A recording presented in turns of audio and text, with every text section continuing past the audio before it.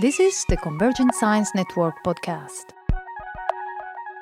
Leading researchers in the domain of neuroscience, brain theory, and technology are interviewed by Paul Verschure and Tony Prescott. This is Tony Prescott for the Convergent Science Network podcasts from the Barcelona Cognition, Brain and Technology Summer School 2012. And I'm here with Frank Grasso from the Biomimetics and Cognitive Systems Laboratory. The Cognitive Robotics Lab. I'm sorry. At Brooklyn College in City University, New York. That's right. So, Frank, I've heard you describe your research as being about crunchies and squishies. Yeah. Can you explain what you mean by that? Well, that's actually not my own terminology. It's a classic terminology from the old neuroethological and neurophysiological studies when people studied invertebrate systems as quote-unquote simple alternatives to mammals and higher organisms. There was this taxonomy that divided the invertebrate animals into crunchies, which have a hard exoskeleton like crabs and lobsters and so forth, and squishies, things like octopuses and snails and so forth, that when you step on them, they go squish. So, given that there are so many species we could study in the world, and some of them are more closely related to us than others, why would you want to study something which was clearly very different from us, like a crunchy or a squishy? Precisely because it is so different. These animals are of comparable size to us, the ones that I've chosen to study at least. They operate in a world that has the same sort of physics that we have to deal with, we humans have to deal with, and mammals have had to deal with, but their bodies and their brains have completely different architectures. And so they have succeeded in being able to cope with this world, and we get the contrasts and appreciate really how the problems can be solved, not just by one system. So would it be fair to say that your interest is in understanding the design space for animals by looking at the difference between these different kinds of animal designs? Yeah, I think that's fair, and I've been pulled in the direction of thinking more about bodies than I would like, because I've been principally interested in brains, and the brain architecture is the thing that I've really been driven to. I was trained as a computational neuroscientist, and so I've been pulled that way, and it's been an area of tremendous fascination to be able to understand the biomechanics and all of that connects to embodiment and situatedness that I have come to embrace in thinking about how brains actually realize behavior. And brains have evolved in bodies, in environments, and the particular any particular species that you look at, in order to understand the brain, you have to understand those other parts too. That's the idea, absolutely.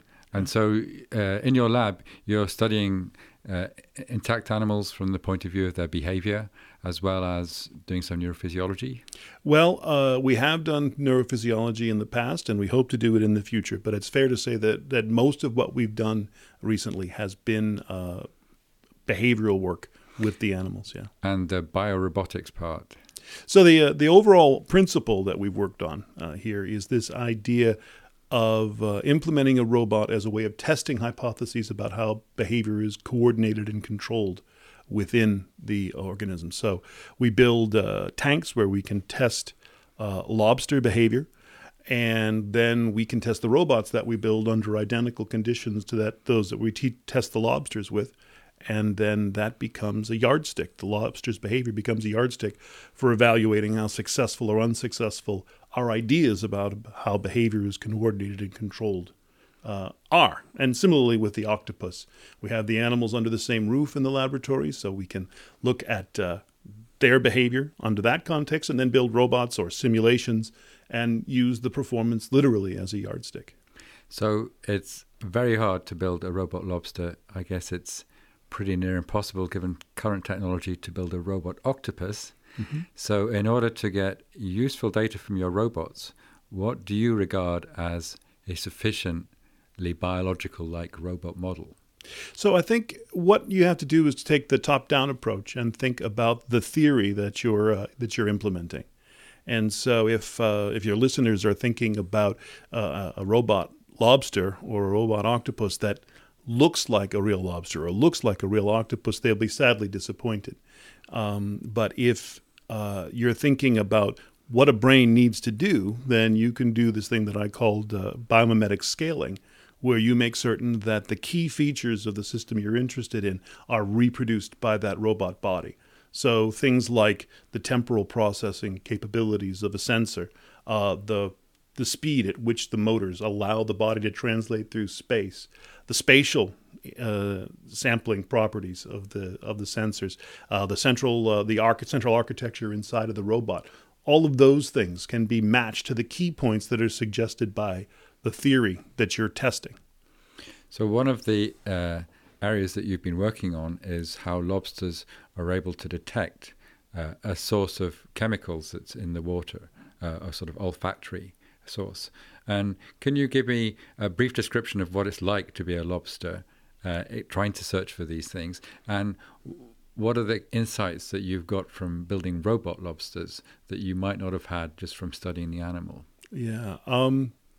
Well, I think it's difficult to really know what an animal experiences. There's the old ethologist's idea of the Umwelt. And we can kind of get there by saying, what senses does the animal have and what information comes in to that animal's brain that it's able to use. And that's pretty much where I feel comfortable in terms of talking about the experience of the animal. I wasn't really going for consciousness, actually. I was just saying, well, imagine I'm sitting in the water and I've got lobster-like senses. Exactly. What kind of things are happening on my senses? And I, just to talk a little bit about the consciousness level, you don't even have to jump to consciousness. I think even understanding the perceptions of an organism, those things that are constructed from the sensory inputs, requires a lot of inference and a lot of interpretation.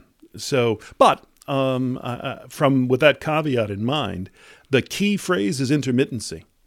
When you want to understand how to build the sensors to put into a robot lobster, you look at the nature of the signals that are coming into the brain.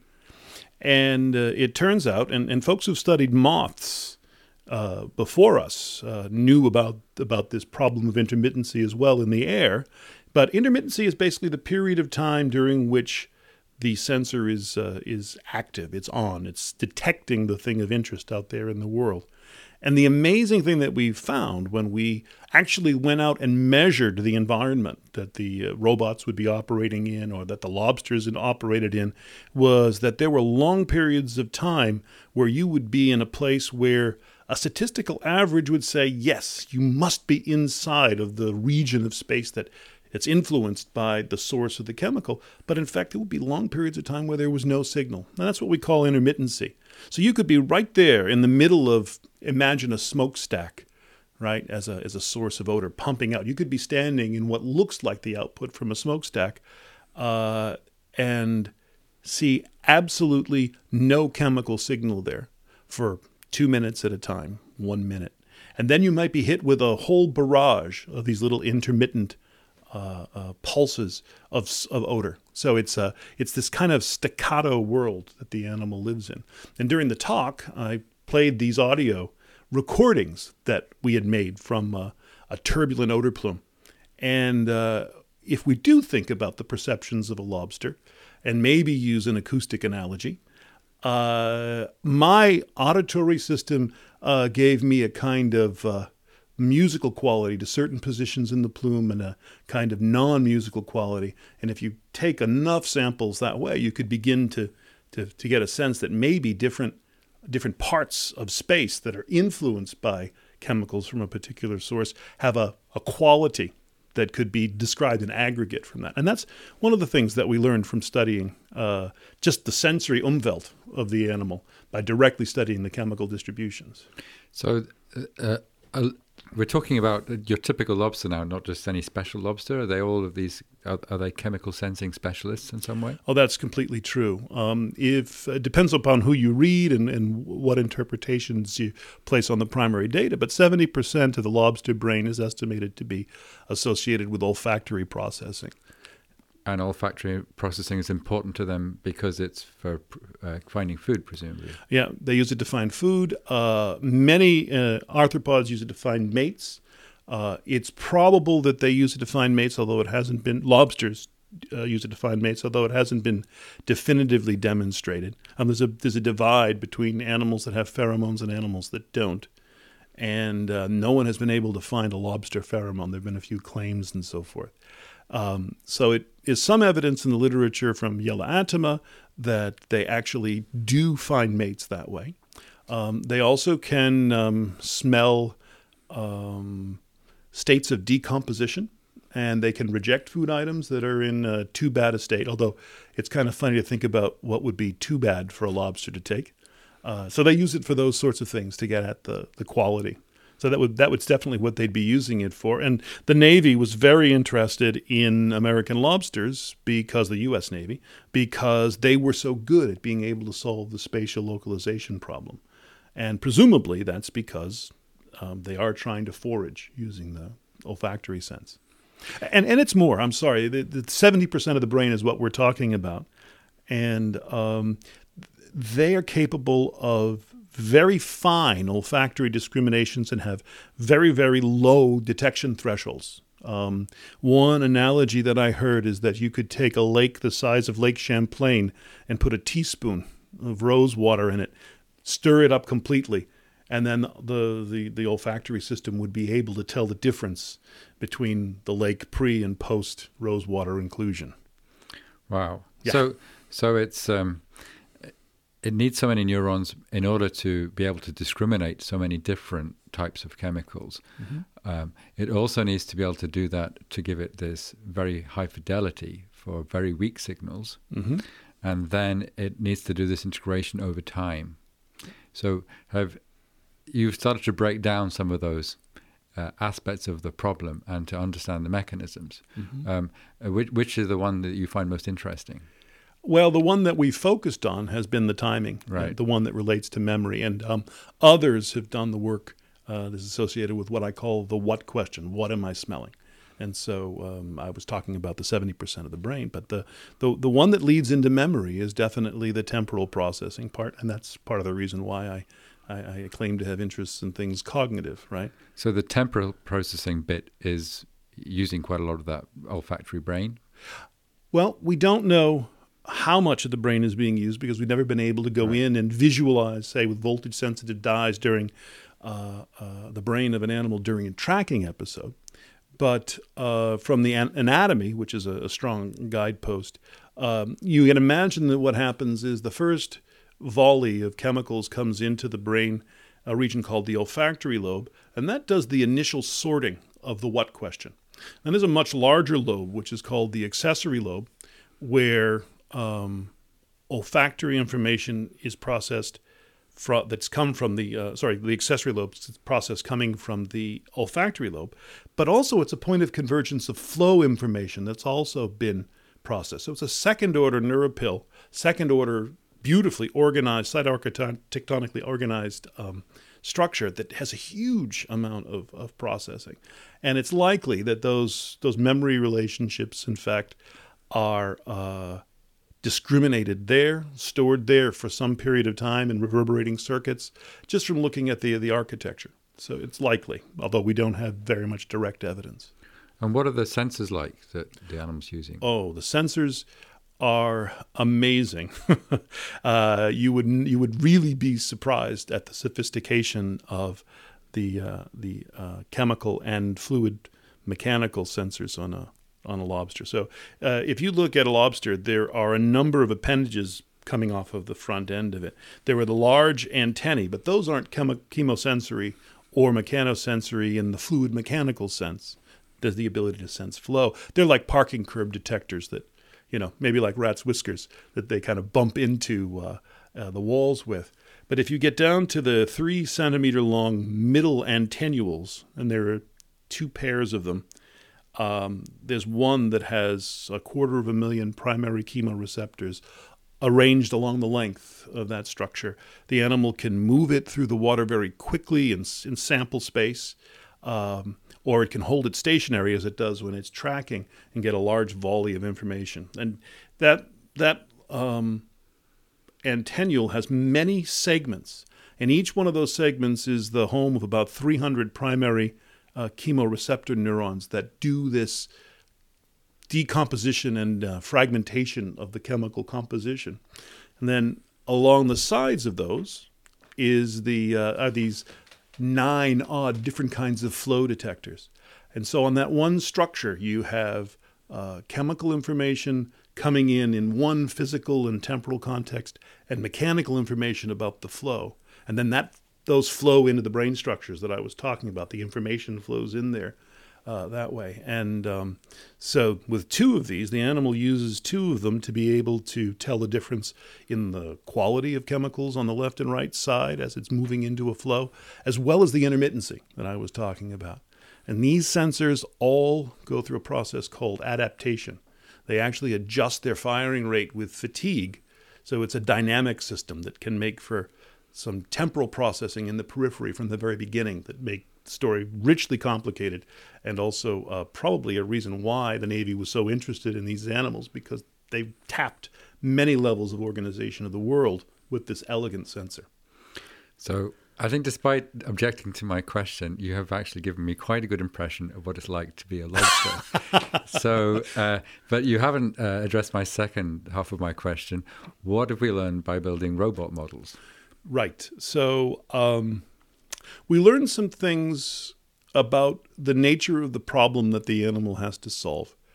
And fluid mechanicians would know about these sorts of things, but maybe not have put them together without thinking specifically about the lobster.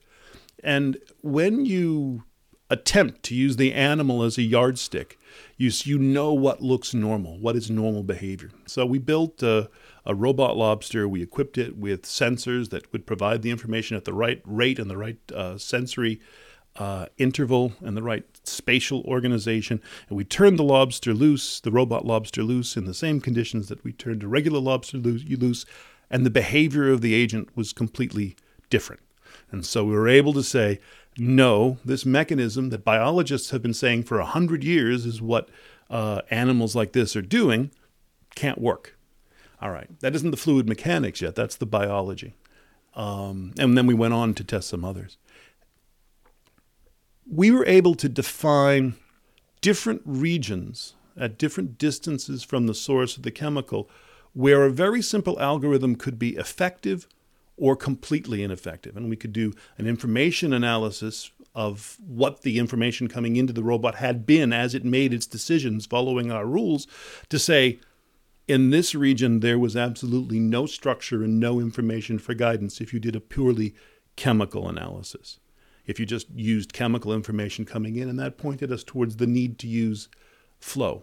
Right, so some flow information disambiguated it, and our performance measures became closer to those of what a lobster actually does. And so we're learning about different parts of the fluid mechanical regime that tell people who would like to build robots that can track chemicals, these are the problems that you have to face and solve. And by the way, these are good ways of being able to tackle them and ways that won't work at all.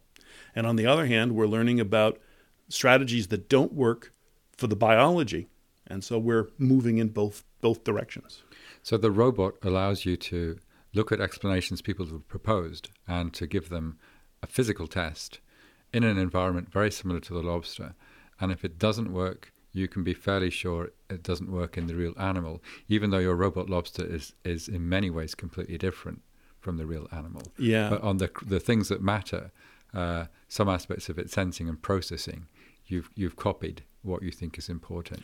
That's right. And that's that idea of biomimetic scaling that I was talking about, where you say this theory requires that the animal has this kind of temporal and spatial comparison on its sensors, this kind of central processing, and this kind of output.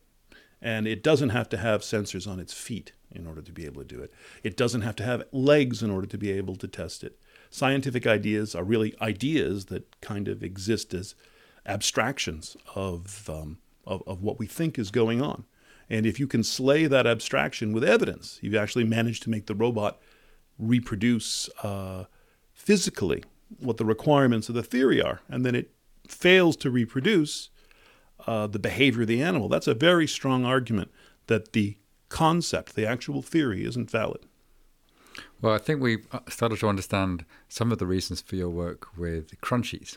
Yes. But let's talk about squishies. So they're fundamentally different. And your favorite one is octopus. What's special about octopus? Well, the special thing about the octopus is that it has no hard parts. If we look at the arthropods, the crunchies we were talking about, they have a hard exoskeleton. If we look at vertebrates, like you and I, we have a hard an internal skeleton that muscles act against in order to be able to produce action in the world. And octopuses don't have any hard parts. Well, they have two hard parts, but they really aren't valid for what the arms do. And so an octopus can reach out, it can grab a jar, it can pick up the jar, it can rotate it very much like we would like it to be able to have a robot hand do. It can pick up a trash can, or it could pick up a small glass or a pencil with the same basic mechanism, right? Wrapping the arm around and being able to do a grasp. And well, there's some suckers that are involved that we'll probably come to. But the way that it does this is amazing if you think about the fact that it's basically an extension of the water. The arm of the octopus is just an enclosed bag of water that reshapes itself as needed for the task. And without any hard parts, it does this by having muscle act against muscle, along with some connective tissue, which kind of guides the way that the muscles can work, but never provides the stiffness that our skeletons or the exoskeletons of crustaceans like lobsters produce. So you use the word hydrostatic to describe this kind of system. So what's the sort of internal constituency of an octopus arm that gives it this property? So it's always helpful to have a comparison. If you look at a starfish has what's called tube feet. And it's kind of fun to watch starfish, especially if you have a lot of patience because they're very slow. They have hundreds of feet underneath their bodies that move forward and backwards, and it can attach chemically to the substrate below and propel the animal along by coordinating hundreds of these little feet. The way that those feet move is by an inflation and deflation of bags, like a pneumatic mechanism that we use when we have jacks that lift up cars and so forth. That's a hydraulic mechanism where there's a net movement of fluid. For the octopus, there's a so-called muscular hydrostat system where instead of having a net movement of fluid, there's no movement of fluid. And when the muscle contracts and works against that essentially fluid compartment, it'll increase the stiffness of that compartment locally and reshape it. And it's that hydrostatic principle. And I should say that the fellow that pioneered this is Bill Keir, 1985. And we're just scratching the surface of what all of that means. But the concept is simple and clear, and you can do it in your own backyard with a water balloon. You take a water balloon and you compress it in one dimension. There's no change in the volume of water, but the thing reshapes itself. So the octopus is full of water balloons pressing against each other. That's right. And how on earth do you use something like that to open a jar? Well, the bottom line is that nobody really knows everything about them, and no one has been able to build one that does exactly what the octopus does. And part of the reason is that the water balloon analogy is not perfect because it isn't a balloon full of water. It functions that way in terms of some of its mechanical properties, but it's actually a massive muscle. And the muscle can be modeled as water in terms of its density and properties. So what you do is you have many muscle fibers at different orientations that pull against one another and reshape the geometry locally and also change the local pressure to help reshape the structure. So to wrap around a jar, you could imagine that, and in fact it's probably true that this is what happens with the so-called longitudinal muscles, that if the muscles on one side of the arm contract, it's going to produce an expansion on the other side and produce a bend, right? And so that's the simple idea for being able to produce this. And if you imagine 3 of these subsets of muscles down the length of the arm, you could have a contraction on the left side at the base of the arm, the right side at the middle of the arm, and the left side towards the end of the arm, and you could have 3 bends there on the arm. And you could multiply that process. Instead of having 3 regions, you could have 12 or 24 and just keep going with this local activation. And that's why these are called hyper-redundant systems, because where our arms have only 3 major joints, an octopus can produce as many joints as it wants down the length of its arm with this simple mechanism and put them at any orientation that it chooses to by activating different muscle groups. Right, so for robot engineers, the idea of having multiple joints that you can actuate creates quite a nightmarish problem of control. Yeah. So are there some clues into how we might solve this from looking at the octopus nervous system? Well, the nervous system and the structure of the arm. What I just described with bags of water balloons is really an isometric shape, the same shape in all directions.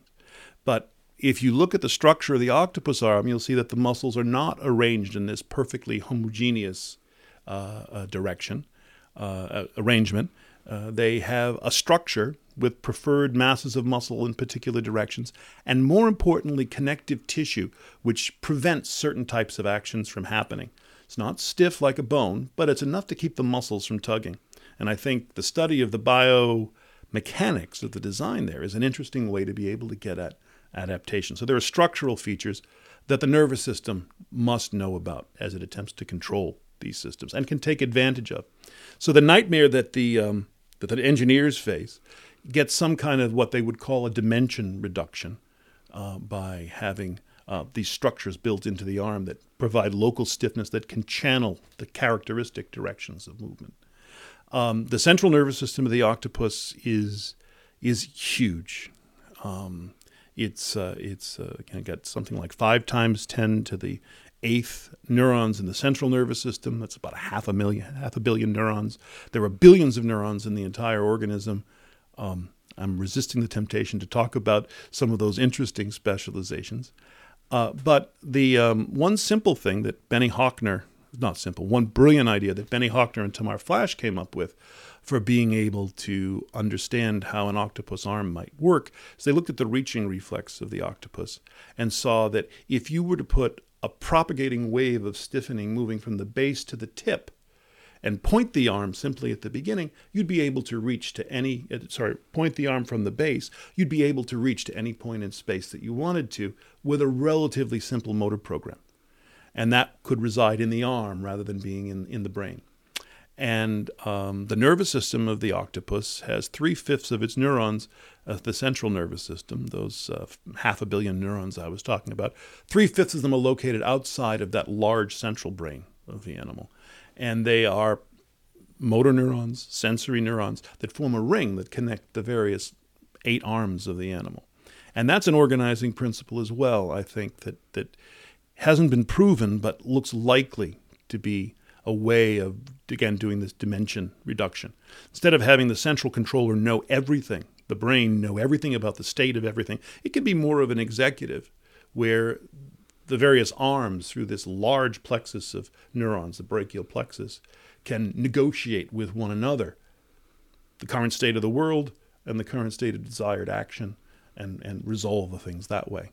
And I think that probably the top-level explanation about the nervous system is that the octopus is endowed at birth with a basic behavioral repertoire, which makes it competent to move around. And then when we see an octopus learn how to unscrew a jar, which I showed in my talk, what's happening is they have learning capabilities that can extend that repertoire, maybe creating new behaviors, but maybe just working with some basic primitives that work for a floppy, right, muscular hydrostat arm and reassemble it. And the learning capabilities of octopuses in just about every dimension they've been tested, sensory motor learning, memory, visual discrimination, all of those, categorization, all of those things show that the animal has exceptional learning capabilities in its nervous system. And I think that's part of the dimension reduction as well. A capacity to come up with a solution rather than being able to arrive at all of the solutions and choose amongst them. Is it almost the case that if you have this kind of a body, you have no choice but to be good at learning because there may not be some other way of controlling it than to learn from experience? Yeah, I think that's a fair explanation, but there's another explanation that might be out there, and I don't know which one of them is true. One of the things that's most surprising to people about octopuses is that they live for only a year. And during that time, they go through an exponential growth rate. There are Pacific giant octopuses that in 1 year can go from being a few milligrams as a single egg to 90 kilograms. That's a huge change in body size. And if your body is going to change by several orders of magnitude over the course of your life, you also might need a learning mechanism just to be able to control that body. But there's nothing to say that it couldn't be both as well. For a long time, people wondered why the short-lived octopus had this tremendous learning capability, because in a mammalian-centric perspective, long-lived organisms were the organisms that needed to remember things. And so it was thought to be a property of long-lived animals. And this goes back to my original points that we find the alternative solutions when we begin to look at the way that animals operate. And learning in these animals is astounding, and it's probably an ecological adaptation to a short life and maybe a complicated body that's hard to control. Why do they not live for longer? Is there some reason why they would have selected to have short lives? The idea that's been out there that I don't find satisfactory, but is a satisfactory answer, I don't find it completely satisfactory, is that they basically have pushed a snail's body plan as far as they can. Their muscles were slow. They evolved 3 hearts, and their circulatory system is at the limit of its capability to keep the body perfused. The idea here is that they can't live very long because they've pushed their physiology to the limit to be able to compete with vertebrates. It's called the live fast, die young hypothesis of Packard. Yeah. And we know that it's not metabolically necessary for them to die young because chambered nautilus, which are a branch different from octopuses, cuttlefishes, and squids, the ones we call the coleoids, can live for 20, 30 years, maybe more, in fact, in the field. So the physiology of the organism is such that it can support that metabolically. But nautilus are disappearing from the Earth in part because they really can't compete with the world as it is now. Nautilus go back, 500 million years. So it's a question about octopus, one of many where we don't yet have the full answer. So. Yeah. But one of the things about these octopus arms, I think that when they're taking the lid off a jar is most noticeable. It's not just the arm, it's also the suckers that are important. Mm-hmm. So what's special about a sucker, and how does that work together with an arm to do these really complicated tasks? Yeah. Roger Hanlon, a colleague of mine, has coined the phrase that for an octopus, the arm is a device for deploying suckers. And there's a lot of truth to that. The structure, the biomechanical structure of the arm that I was telling you about, has a lot of specializations in terms of those connective tissues to make that sucker-bearing surface special in terms of the control and in terms of the musculature. There's no reason a priori to not have suckers all around the arm, but for some reason the animal has them all along the lower surface, the one that faces the mouth.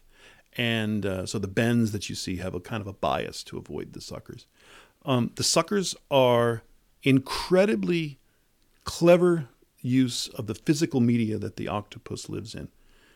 Suckers can generate tremendous adhesive forces with relatively low energetic input. Something attached to that sucker is very difficult to dislodge. And if you've ever wrestled with an octopus, as I have been required to do on several occasions in my laboratory, you know that not only is the animal capable of deploying 300 suckers per arm to attach to whatever surface it wants to attach to, but a single sucker, once you pluck a few of them off, can be almost impossible to get off until you induce the animal to release. And that's because the suckers enclose a volume of water and then compress it to the point where they can actually rip apart the molecular forces that hold the water together if they need to.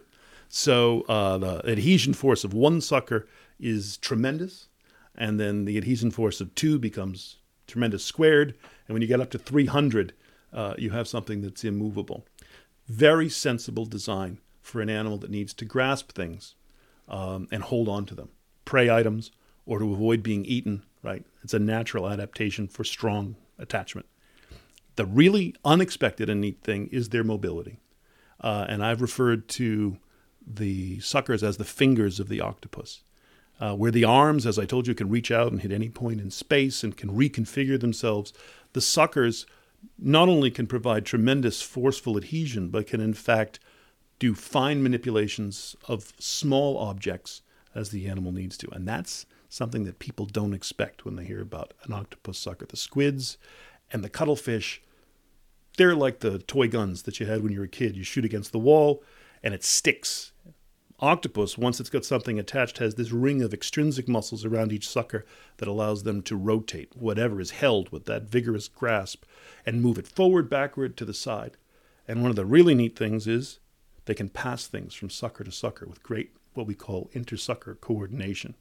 And the animals form a conveyor belt of suckers moving items that they like towards the mouth, and a conveyor belt moving things they don't like away from the mouth to shoo them away.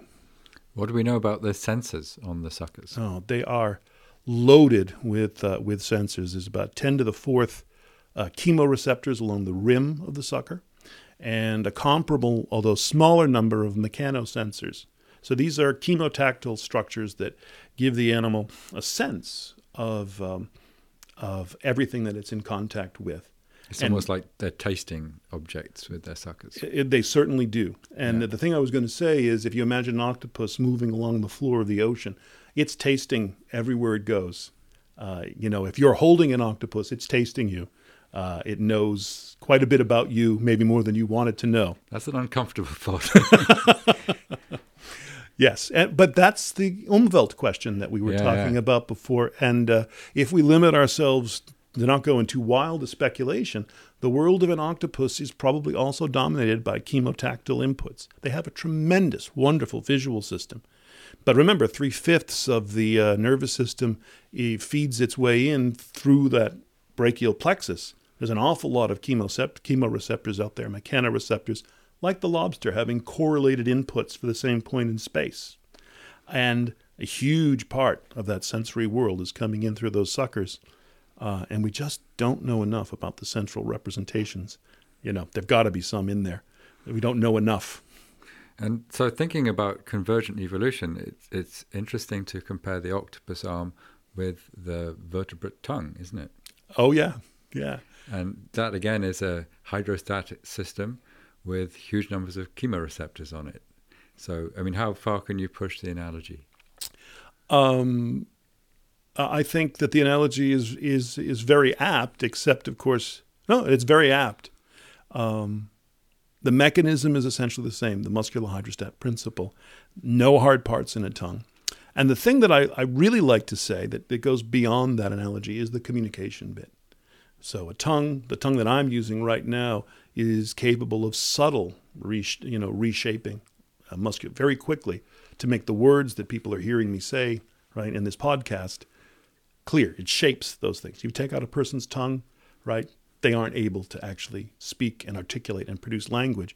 But the differences, we're in Barcelona, right, the differences in accent that I have as a former Bostonian, those are also communicated by the structure of the tongue.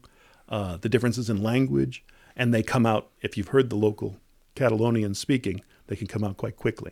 So I talked about this important muscular hydrostat aspect that really underscores the precision of control that you can have with this bag of muscle.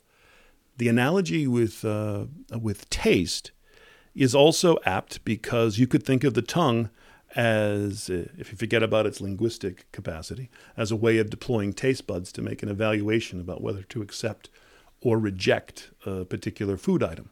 And there's a huge amount of knowledge about this across vertebrates and other animals as well.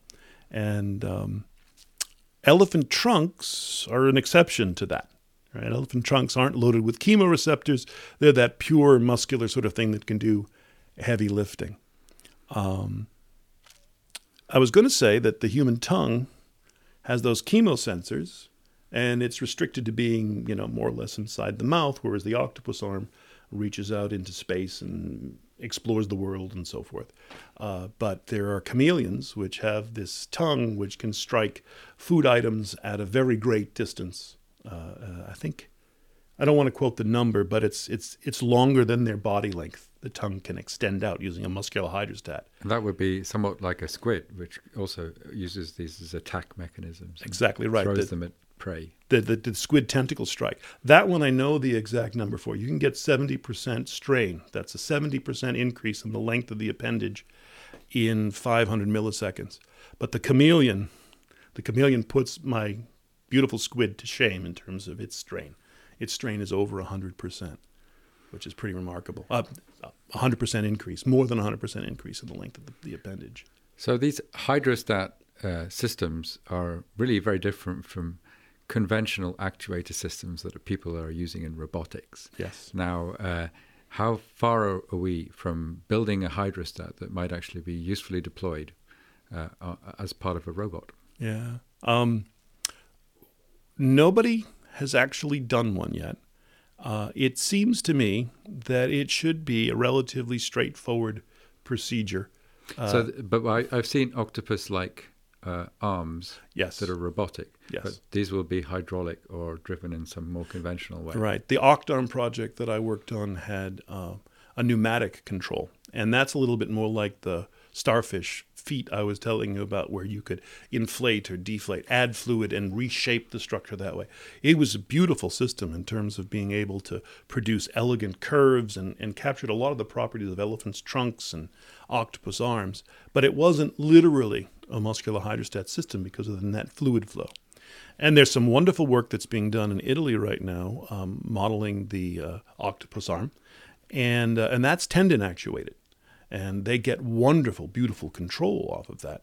But it isn't the real muscular hydrostat principle, where there's no net movement of fluid, and contraction in one dimension produces a controlled expansion in another direction to reshape and bend and adjust the shape of the entity. Yeah. We don't yet know what the advantages might be of doing it in that way, or have you some ideas? Advantages of this are that hyperredundancy. So, for example, if you wanted to rescue someone who was buried under a building, an arm that can reshape itself with as many bends as you want could easily be able to navigate moving through that space. We have snake robots that do that sort of thing now, but this would be something that could support itself and attach itself to various points and be able to reshape itself, maybe get food or communication down to someone who's buried in some rubble. That's a dramatic example, but in general, operation in cluttered environments is a really good way to use these hyper-redundant systems. So shape-shifting robots is where we might be in the future with this. Yes, although I find it hard to imagine the Terminator 3 robot actually being realized with muscular hydrostats. That's probably a good thing. Thanks very much, Frank. You're welcome.